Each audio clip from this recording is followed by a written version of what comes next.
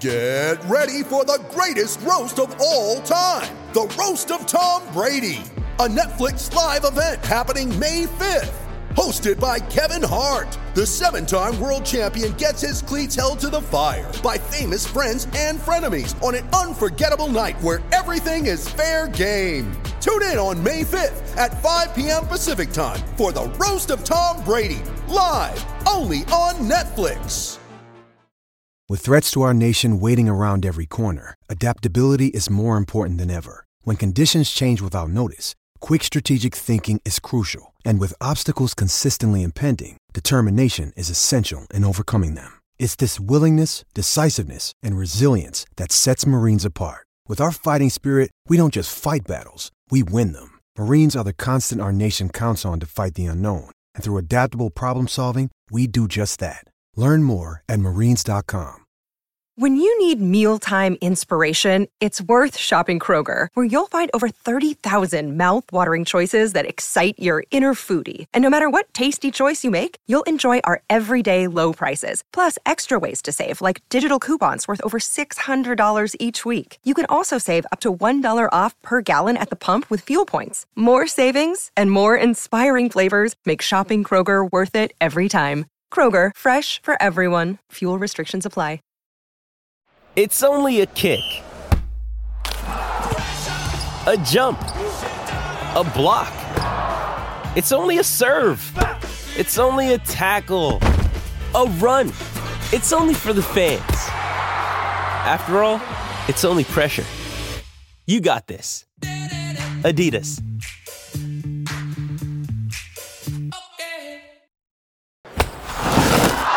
This is John Trooper. This is Kate Pruser. This is Julio Rodriguez. Produced by Evan James Audio. This is Lookout Landing Podcast. Hello and welcome to the Lookout Landing Podcast. My name is John Rupin, and we do not yet have a deal. But it is 10:13 p.m. We might. At the time that we are recording, we do not yet have a deal. However, But we might. MLB and the MLB Players Association, the Players Union, are in their 15th hour of negotiating. Late in Jupiter, Florida, they are attempting to surpass one entire year on actual Jupiter of negotiations, or one actual day, rather. We'll see if they get there. That news may break while we record. If so, that'll be a hoot. If not, then hopefully we'll get something equitable and worthwhile soon. However, this has been a jam-packed week for MLB labor negotiations and a real, I would say, turning point in terms of how MLB and the MLB Players Union have been covered across the board by major news outlets. It has been a week full of ESPN, USA Today, the New York Post, the LA Times, the Seattle Times, really the Athletic, obviously, really any major, even the New York Times and the Washington Post, any major sports coverage location, and I'm sure this is true of many local newspapers as well, have come down particularly hard on MLB owners. I think there's long been a sort of maligned sense of, well, we got a both sides this argument. And by and large, this was the week that I saw writer after writer, columnist after columnist sort of turn on MLB and turn on the owners, say, you have dragged this out. You have not negotiated in good faith. There is no both sides at this point. This is MLB dragging its feet, attempting to break the players' union. So we have seen that really shape the conversation in a way that I have not seen in my lifetime. And I'm 27, almost 28. But I think all of us on here, we were all at least alive or conscious for, or even participants, more active participants and more aware of the strike and the era, in 94 and 95. Evan James and Kate Prusser, both, whether from your lived experience or from what you've read retroactively. I mean, this is a different world, a different environment, and it is dramatically changing how this entire proceedings is being followed. That's my sense of it. Does it feel like that's accurate to you as well? For sure. I mean, I think that one of the biggest things that we've had underscoring this set of negotiations is just, it's a different world. Like, it's a different world with social media. It's a different world with players being able to make a direct appeal to the fans, to the public. It's a different world with kind of what we know now about the people who write for MLB.com get their salaries paid out of the central office. So what they report is not what we consider unbiased. Like, even the AP, which you would think would be a bastion of objectivity, it should be. Like, they're the Associated Press. That is literally their job. But we're able to track specific headlines to a writer, Ron Bloom, I believe is his name. Yeah, Ron, this poor fuck with like 38 followers on 38 followers, has not tweeted since like 2014 or whatever. But has just kind of made a name for himself because it's his byline that pops up on these AP stories. But the AP stories are tweeted out on Twitter like they come from this totally objective voice. And it's not. It's some old fuck, like, sitting there and mad about the players, like, writing about Jarrett Cole's Porsche or whatever. Like, that's not objectivity.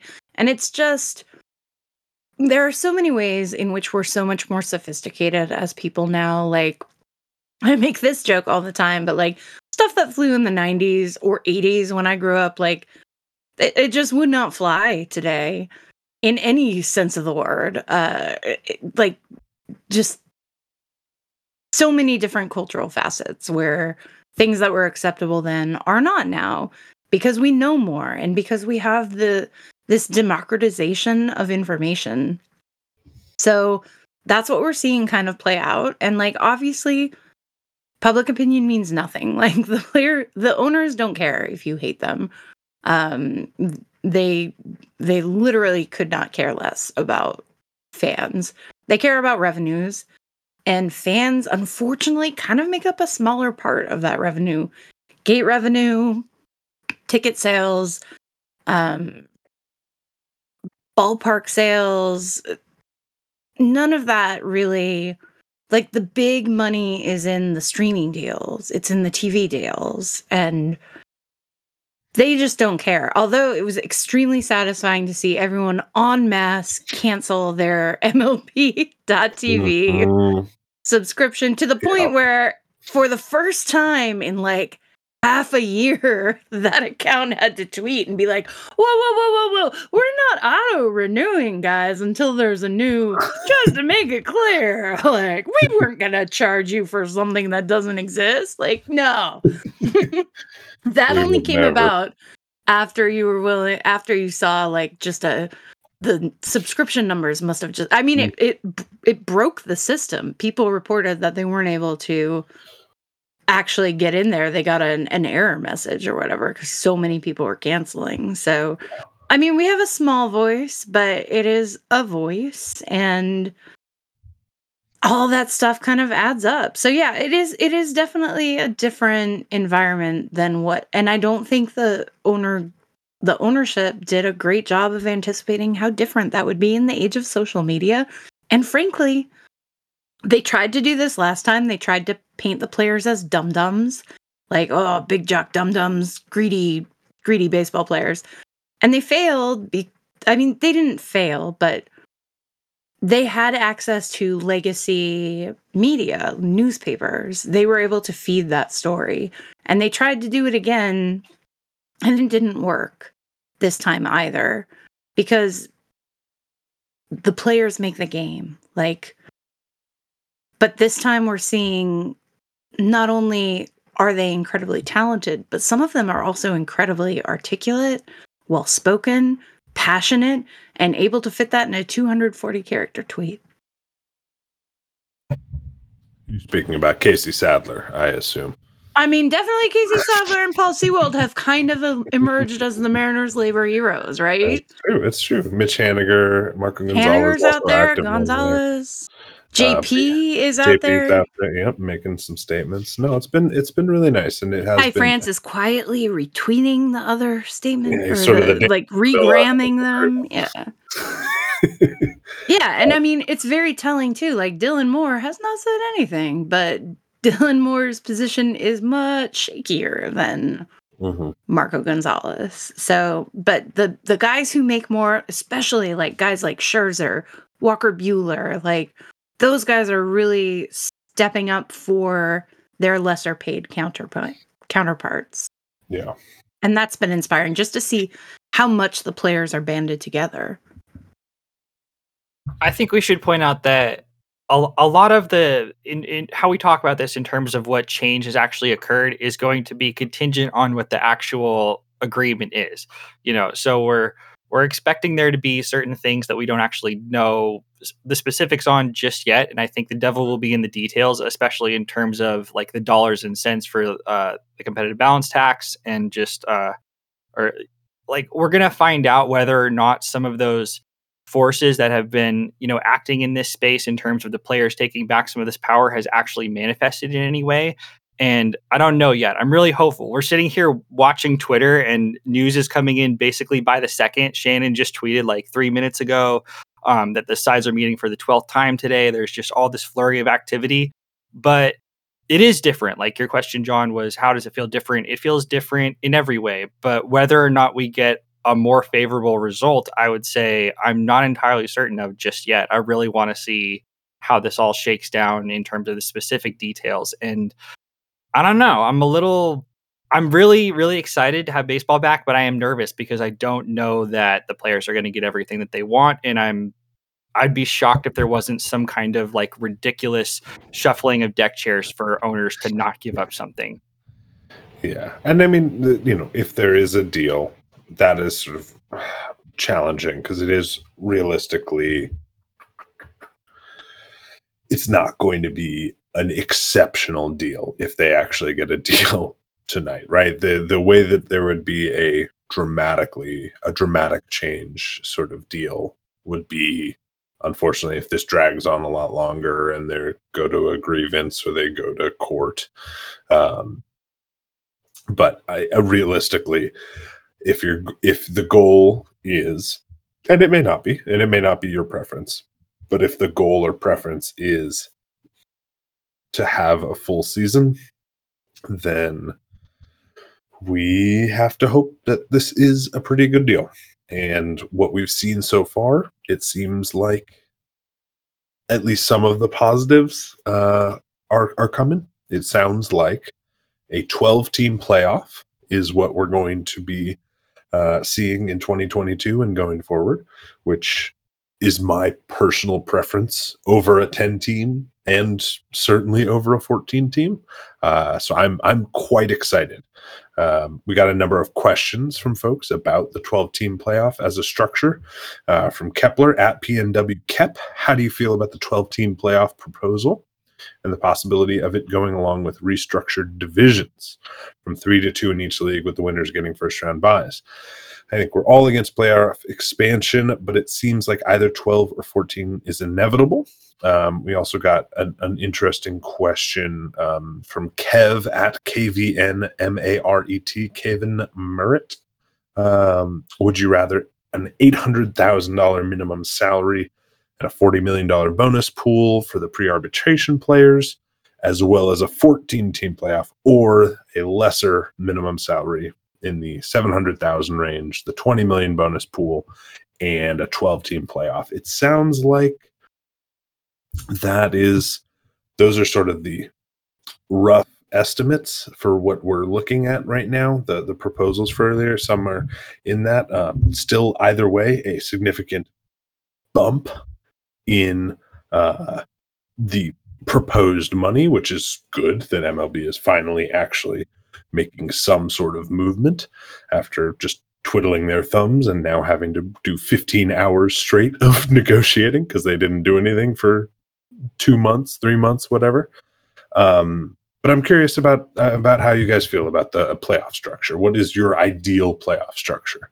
And I want to say, I don't know that the divisional reconstruction is part of any proposal right now. I'm petty, so I want whatever gets the owners the least amount of money. But that being said, like, I'm torn because, like, it would be frustrating on one hand to see all these good Mariners clubs that have missed out because of the way the rules were. I mean, John, that article that you wrote that was like, here's how many of the past Mariners teams would have made the playoffs under this structure. Just haunts my dreams. Like, it haunts me to think about Felix or Kyle Seager getting. I mean, it's Felix. It's a tragedy. Like, it is the great tragedy at the heart of Mariners fandom. It's the ones who walk away from O'Malley's. Like, Felix is the child in the basement. You'll get that if you've read the story, which I assume 3 of you have. Have not, and I'm a little horrified by the reference, but three people are really enjoying that reference right now. So, and I'm one of them. It would be hard because it would feel like a lowering of the bar, right?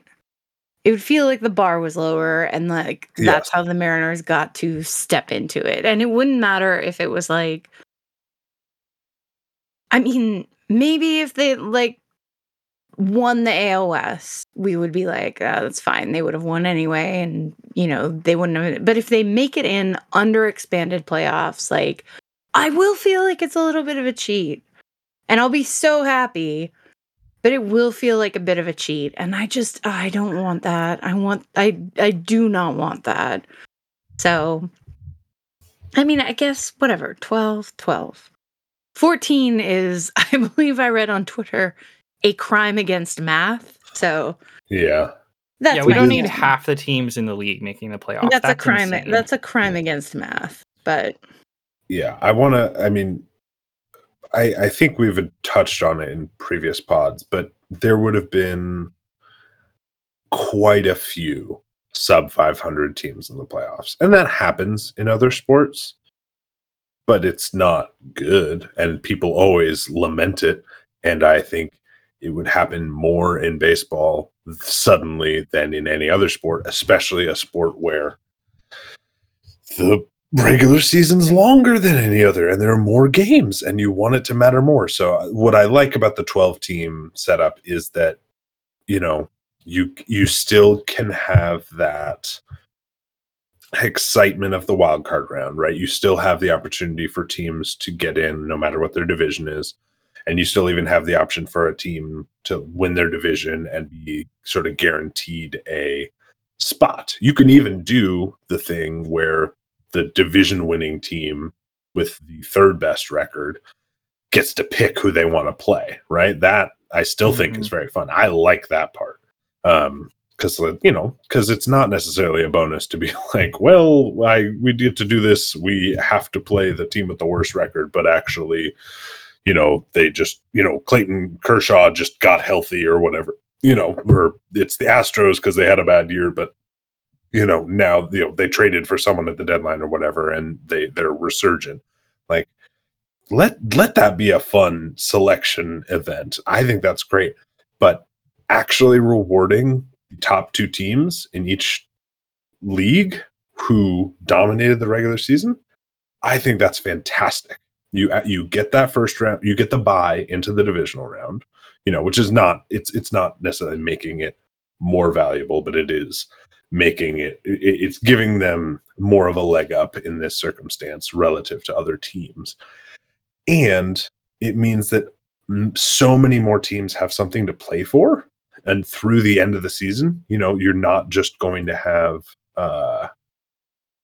especially if you have it relatively close, if you've got like a team that's, relative, if you got like 3 teams in the 92 to 97 win range, suddenly you don't have a last month of the season or 2 months of the season that are, okay, one team, the Dodgers are coasting or the Astros are coasting or the Yankees are coasting and everyone else has to play. Like everyone has to play hard. That's awesome. And that intensity is the best part of baseball games to me is, I love April baseball because it's fun and it's wonderful. And I love September and October baseball because it's intense. Mm-hmm. And you have a genuine intensity that is not manufactured and not just, well, the Marlins are here this year because why not?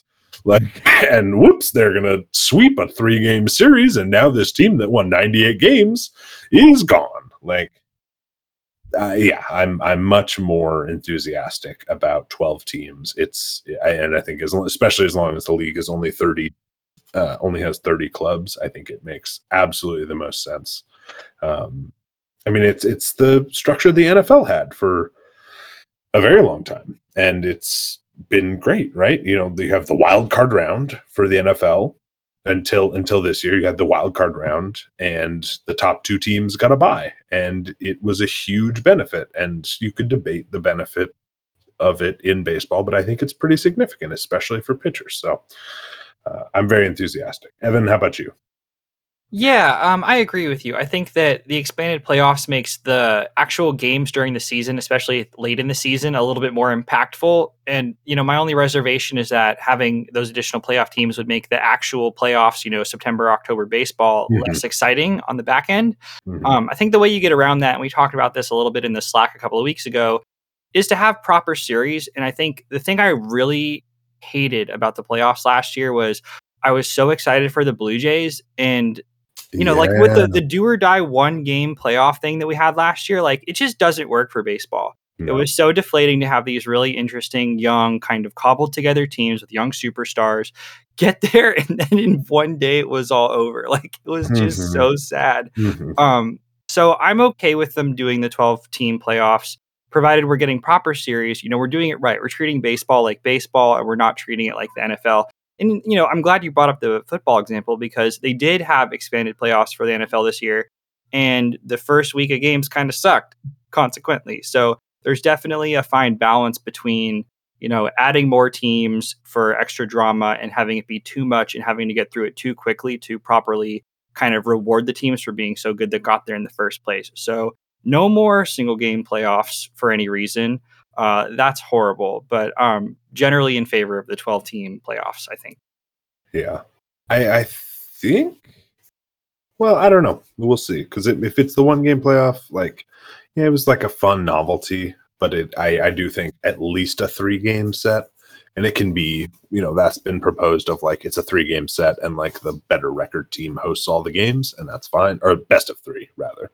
And I'm fine with that. I think that's good, and it's a nice again, it's a little reward for a team that played better in the regular season, and Kate, I feel similarly about your point of I don't want it to be cheap. I don't want it to be cheapened, but I do think playoffs are playoffs.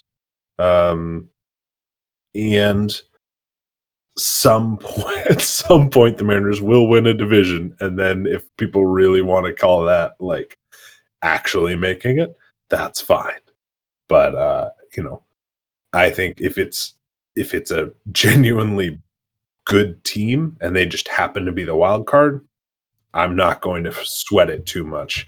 And I think 12 is still within the realm of that's usually still a good team, right? That's still a high 80s winning team pretty much every year. And I don't think there are very few circumstances where, the 6th best team is going to be a sub 500 one. So I do think that is a general positive. I know we've talked about expanded playoffs as a way to potentially put pressure on teams in to spend more, where if they're like, kind of on the bubble to like go ahead and go all in and see if they can get to the playoffs. I wonder though, like, just because I've been doing a lot of research lately about the CBT, the competitive balance tax, competitive balance tax, and whether or not that actually creates quote unquote competition or quote unquote balance, which it doesn't really. I mean, it does not really empower small market teams to spend. Like late over the past few years, they have not spent like their bigger money counterparts. You still have the higher value clubs outspending I mean, it's not done anything to narrow any of those gaps. So it's not necessarily making things more balanced. And the players have explicitly filed grievances against at least 4 of those like small market teams, because the way it's supposed to work is that the big market teams are basically supposed to share revenues with the lower market teams that those teams can then reinvest into their payroll. Yeah. And, which is the part that would make it work more like a cap and floor system, right? Of like, which has its own issues, but the theory is reasonable that, okay, these small market teams are getting some extra money that way they can be more on par with like a mid-market team or whatever. And instead, that's not happening, right? The gap between smallest market team and biggest market teams has actually grown, or it's like Travis Sawchik had a number on this. I think it's like pre-CBT, it was like 2.4 times the like average. Like the top 5, the average of the top 5 was 2.5 times bigger than the average of the bottom 5, and now it's like almost 4 times as big. So like it's not really working, and the top teams are still not actually spending close to what they could. All of which, Kate, I'm sorry, I did cut you off a bit, but the idea of the first round buys for the top 2 teams, I like that, because it is still, I think, it's enough of a carrot to say, yes, it is worth winning your division and being great, more than just being the wild card. And also, it's worth getting in the wild card because it's not just a complete, it's not, you're not going to get there just by having a 500 team. You do still need to compete a little bit, but it's attainable if you try reasonably. I mean, first of all, they have to not call those ghost wins, because that's stupid. It's bad. I mean, people are like, "Oh, that's so cool." No, it's not. Ghost win, ghost runner, not cool. Neither of those things are. No player wants to feel like something was, not earned, right? Which is how. Is a ghost win just feels. A loss? Like, I'm unclear about that. No, so like, the idea is. You're spotted a win, basically. Yes. Yeah, it's one of the proposals for the wildcard round to, like, if you are the higher seeded wildcard team, that you would basically be spotted a win in a 3-game series. Oh, I see. Yeah, I don't know. You don't have to play that first game. Which is... So, I mean, it just workably becomes a 2-game series, which is... I mean, I don't know. Call it something like that, but, like, don't pee on my leg and tell me it's raining, which is a whole theme of this whole thing.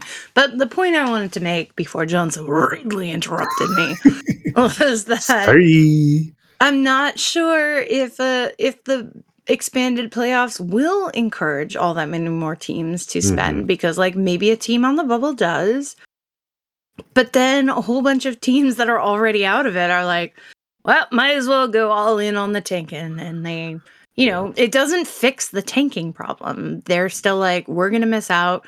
We're going to trade our talent that's on their last year or 2 years of their contract so we can get some good prospects. We'll build up the cycle again, which is a necessary part. Like, it's definitely a necessary life cycle, is like this building, there's a little bit of ebb and flow. You cannot win all the time. Like, that's just not how sport can or should work. But you can be investing in your team at the lower levels while at the same time succeeding at the upper levels to some extent. And the Dodgers are a great example of that, even though there's so much money. They're just, they are spending so much money. But you can still do like a scaled down version of what the Dodgers do. Like, you can invest a lot in the international draft and the international signings, and in your player development, and in taking care of your minor leaguers, like feeding them good food, and still gain a competitive advantage from that. But I mean, that's something we've seen come up as well, is like, well, why would any team pay their minor leaguers better? Because that gives them a brief competitive advantage, but then everybody else does it too, and then you have everybody all paying more for the same competitive advantage, and no one wants to be the first team that does that, which is the most nihilistic, depressing. More than any of the rest of this, like, that depresses me. We can't make things better for anyone, because then they'll only get more, because then there eventually won't be a competitive edge in doing it. And there's no competitive edge in treating people well, which is a frustrating thing that we've come back to again and again in these discussions. Oh man, I forget what I was watching today, but somebody said a broken system favors bad actors, and I just felt like it was so true. But what you guys are saying about how it could potentially, like, a change in the competitive balance get teams to spend or, act more competitively, I don't think that that's fundamentally the case. And we're really talking about a handful of teams, like probably the bottom 10 teams in the league in terms of spending. And you can't really teach an old dog new tricks. And I think we saw that today when Derek Jeter quit the Marlins, because seemingly, like, the story that's coming out about it is that he wanted the team to spend more and kind of be more aggressive and push more towards being competitive, like a complete organization. And they're not so into that. So, like, I think the fundamental assumption that changing anything about the way the sport is played really on any level is going to affect the way that some of these teams operate. I think they're going to do what they do because that's how they do it. And we shouldn't expect there being additional playoff teams to affect that. But that's a pessimistic outlook, obviously. It is a good point, though. Like the quote in Jeff Passan's piece on from an anonymous sort of GM or executive was like, obviously, service time manipulation is horrible and unfair. But what are we supposed to do? Not manipulate their service time? It would be, it's in the rules. We'd be hurting our, literally. What are we supposed to do? Not exploit them? Right. Which is, circles back to what Evan was saying about a broken system favoring bad actors. Like, if everyone else is cheating and you choose not to cheat, you're going to lose. So you're going to cheat. Like, and we understand that on some level, even if we think it's terrible. Right. And it sucks, but it's like, that is every layer of MLB.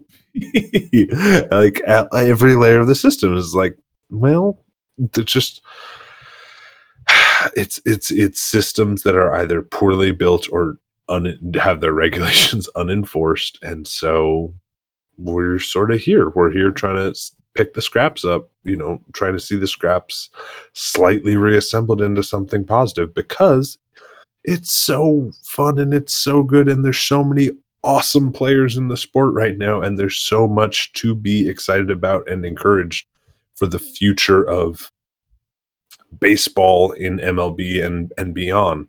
And it just needs a little bit of foresight and a little bit of willingness to, as Kate, you wrote today, like a little bit of willingness to be caretakers from the people who are in charge and have the decision-making power that has been so absent. I was thinking about that today, and please do go read that article. I spent a lot of time on it. But it does make me wonder when I was looking at the list of all the people who have inherited their money. So, like, Artie Moreno made his money. He did not inherit it. He was not born into wealth. His path to making all that money is not any more like high-minded or equitable than anyone else because, you that's not how you make money. You don't make money by being nice to people, but or you don't make $1 billion. you don't make $1 billion. They're absolutely you can levels. make money. Yeah, you can make money and be nice. You don't make MLB owner money by being nice to people.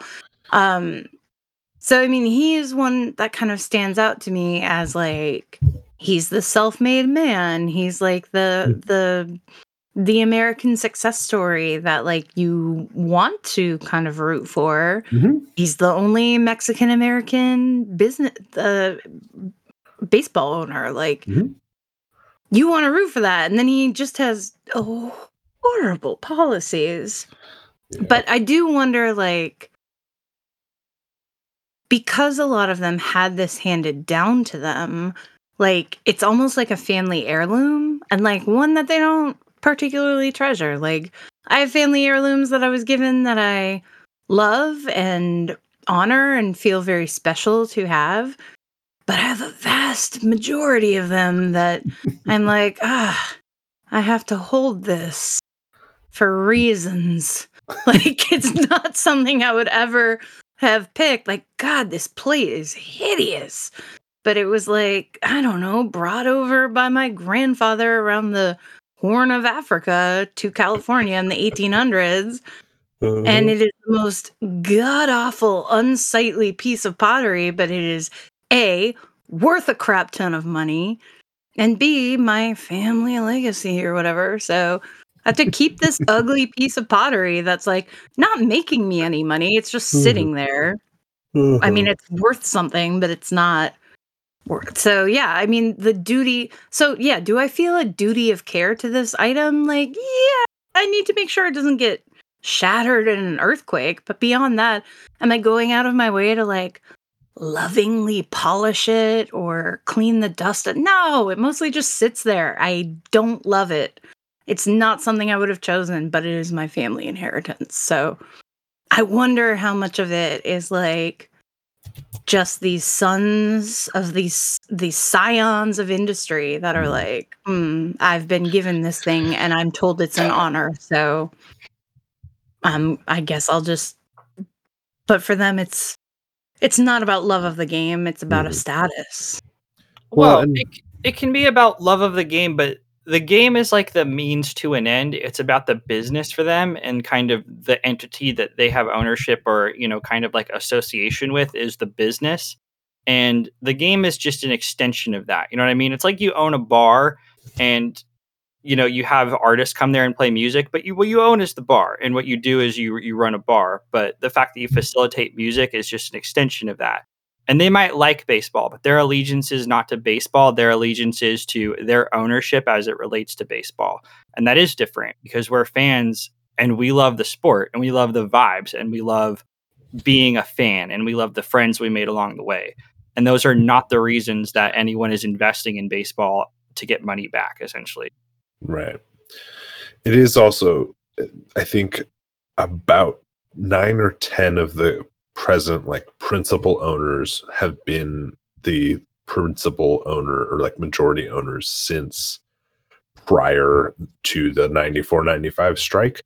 And I think at least over half of them were either in their own team as minority owners or on a different team as minority or even majority owners. So this is a lot of the same people who were literally caught doing collusion or for basically forced by a federal judge to stop doing unfair labor practices during, to resolve the 94-95 strike, and likely have held a grudge. And I think this unfortunately has been something we've seen here of it is a fixation on extracting the most money from it, which there's not another way to expect things to work, unfortunately. But like, it's really, really frustrating to see so many opportunities to do cool, neat, and worthwhile things squandered by all this. We got a question from Dane Thompson, at Dane Thompson with an E on Twitter. You're in a room with all the MLB owners and one security guard. How many owners do you think do you each think you can knee strike before you get tased by the one security guard?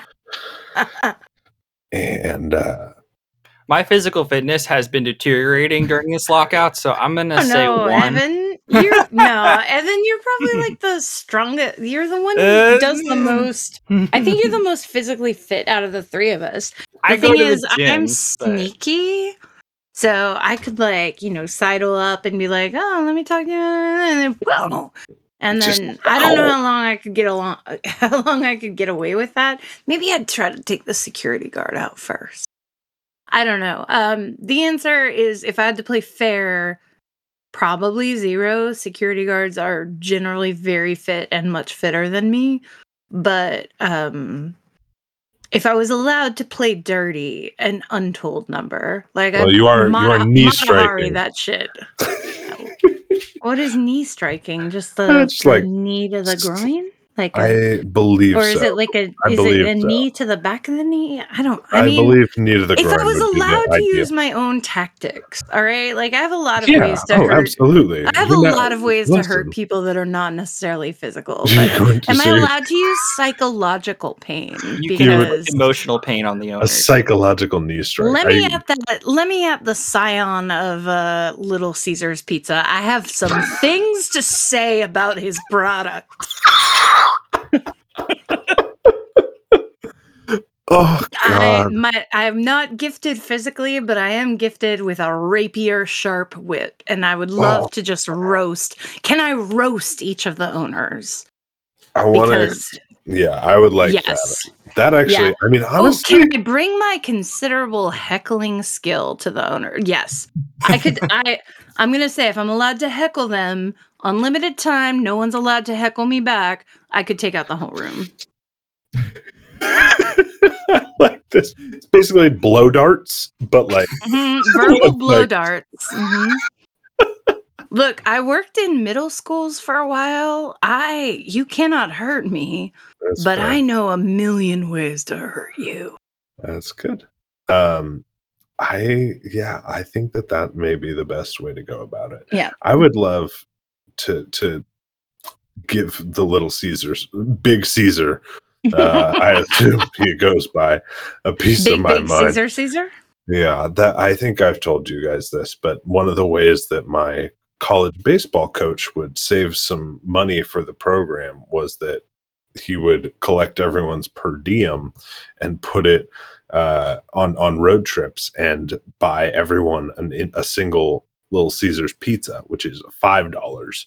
Yes. I believe we got $12 for per diem, so that was $7 per player that went back into something. Maybe jerseys. That is some maybe excellent not. Grifting. Jim Bowden is somewhere doffing his cap. Let me tell you, when you have 25 to 30, 18 to 22-year-old boys on a single bus with one bathroom, each consuming and Little Caesars pizza, which does not advertise itself as a personal pizza. It is a catastrophic situation that I think might put into stark relief some of the hurdles that I think that the owners and the Players Association might be able to overcome. Right. Let's lock everybody in a room and give them all. Everyone has to consume one Little Caesars pizza. And they don't get to go to the bathroom. No. The first side that goes to the bathroom loses. Oh, Christ. Who's gonna win? The players whose stomachs are tempered off of 7 years of being in the minors / being on college baseball teams, or the owners? Yeah. I think this is. I don't know the though. way. Dick Montfort might like he eats like he just sort of think has he a just smoothie packed of foie gras. Like it's like instead of boba, he's got like his tea. He's got roe. John Middleton just like pulls out some like powdered babies, and he's just like, oh, just put some of this. Just put a little of this over this. Nothing will fix this like the taste of your fellow man. Yes, this is my life hack protein powder. You hack into them. Yeah, just drink the life right out. We are so far afield, but my stomach hurts from laughing. We're very distant. Well, the real challenge is I can't believe they gave a bunch of college students a Little Caesars pizza. Yeah, it was a bad choice. Weirdly enough, not a great record. A lot of single-digit win seasons in our 40-game season. Yeah, tough to put 2 and 2 together there for a little Cesare. Because half your outfield was missing. Yeah. Oh, no. So we had 3 Manny Ramirez's trying to get into the big monster, into the green monster. Oh God! Well, gang, I feel very badly that we neither have broken news nor have we covered very much information. Here's what I'll say: we may be answer any questions. We answered a few questions, but I think questions we may need to do is roll in to another episode tomorrow because we will likely have some stuff going on. I mean, unsurprisingly, it turns out Bob Nightingale was wrong. Certainly, he was. To quote Kean, one of my favorite Key and Peelisms, whereas I was not incorrect, the words literally and figuratively did not mean what I thought they meant. Nor did consummate or whatever the fuck that tweet was that he sent out. I mean, this is going to be the closer because I do need to go. And I'm very sorry, but to send us into this good night. Oh no, did he actually delete it? Oh, no. Bob never deletes tweets. Surely Boob would not do this to us. Bob's getting reamed pretty hard by the memes tonight. He may have deleted things. It's kind of a spicy night on MLB Twitter. Everybody up waiting. No, really here is. we go. We got it. I mean, 26 minutes ago, he tweeted New York Yankees owner Hal Steinbrenner calls it a night and leaves the complex. And I'm seeing that has 1,300 likes, 724 retweets, which is never good, and 413 replies, which is some real Barry Bonds at the height of juicing numbers. Oh, yeah, baby. All right. 413, 724. We're now up to 1375 /line. So yeah, not just Bonds on his usual juice, Bonds on powdered babies. All right, I'm gonna get real close up on the mic for this closer here, and then we're just, this is gonna be the ASMR for us for the night before I go to bed because my roommates are asleep, and I promised them I'd stop recording the podcast. We're tired, everyone. Okay, all right. I'm ready. Bob Nightingale at B Nightingale. It is now midnight, and no one is moving as the two sides moving ever so closer. You will see my cease and desist in the mail tomorrow. Bye. Gross. Do not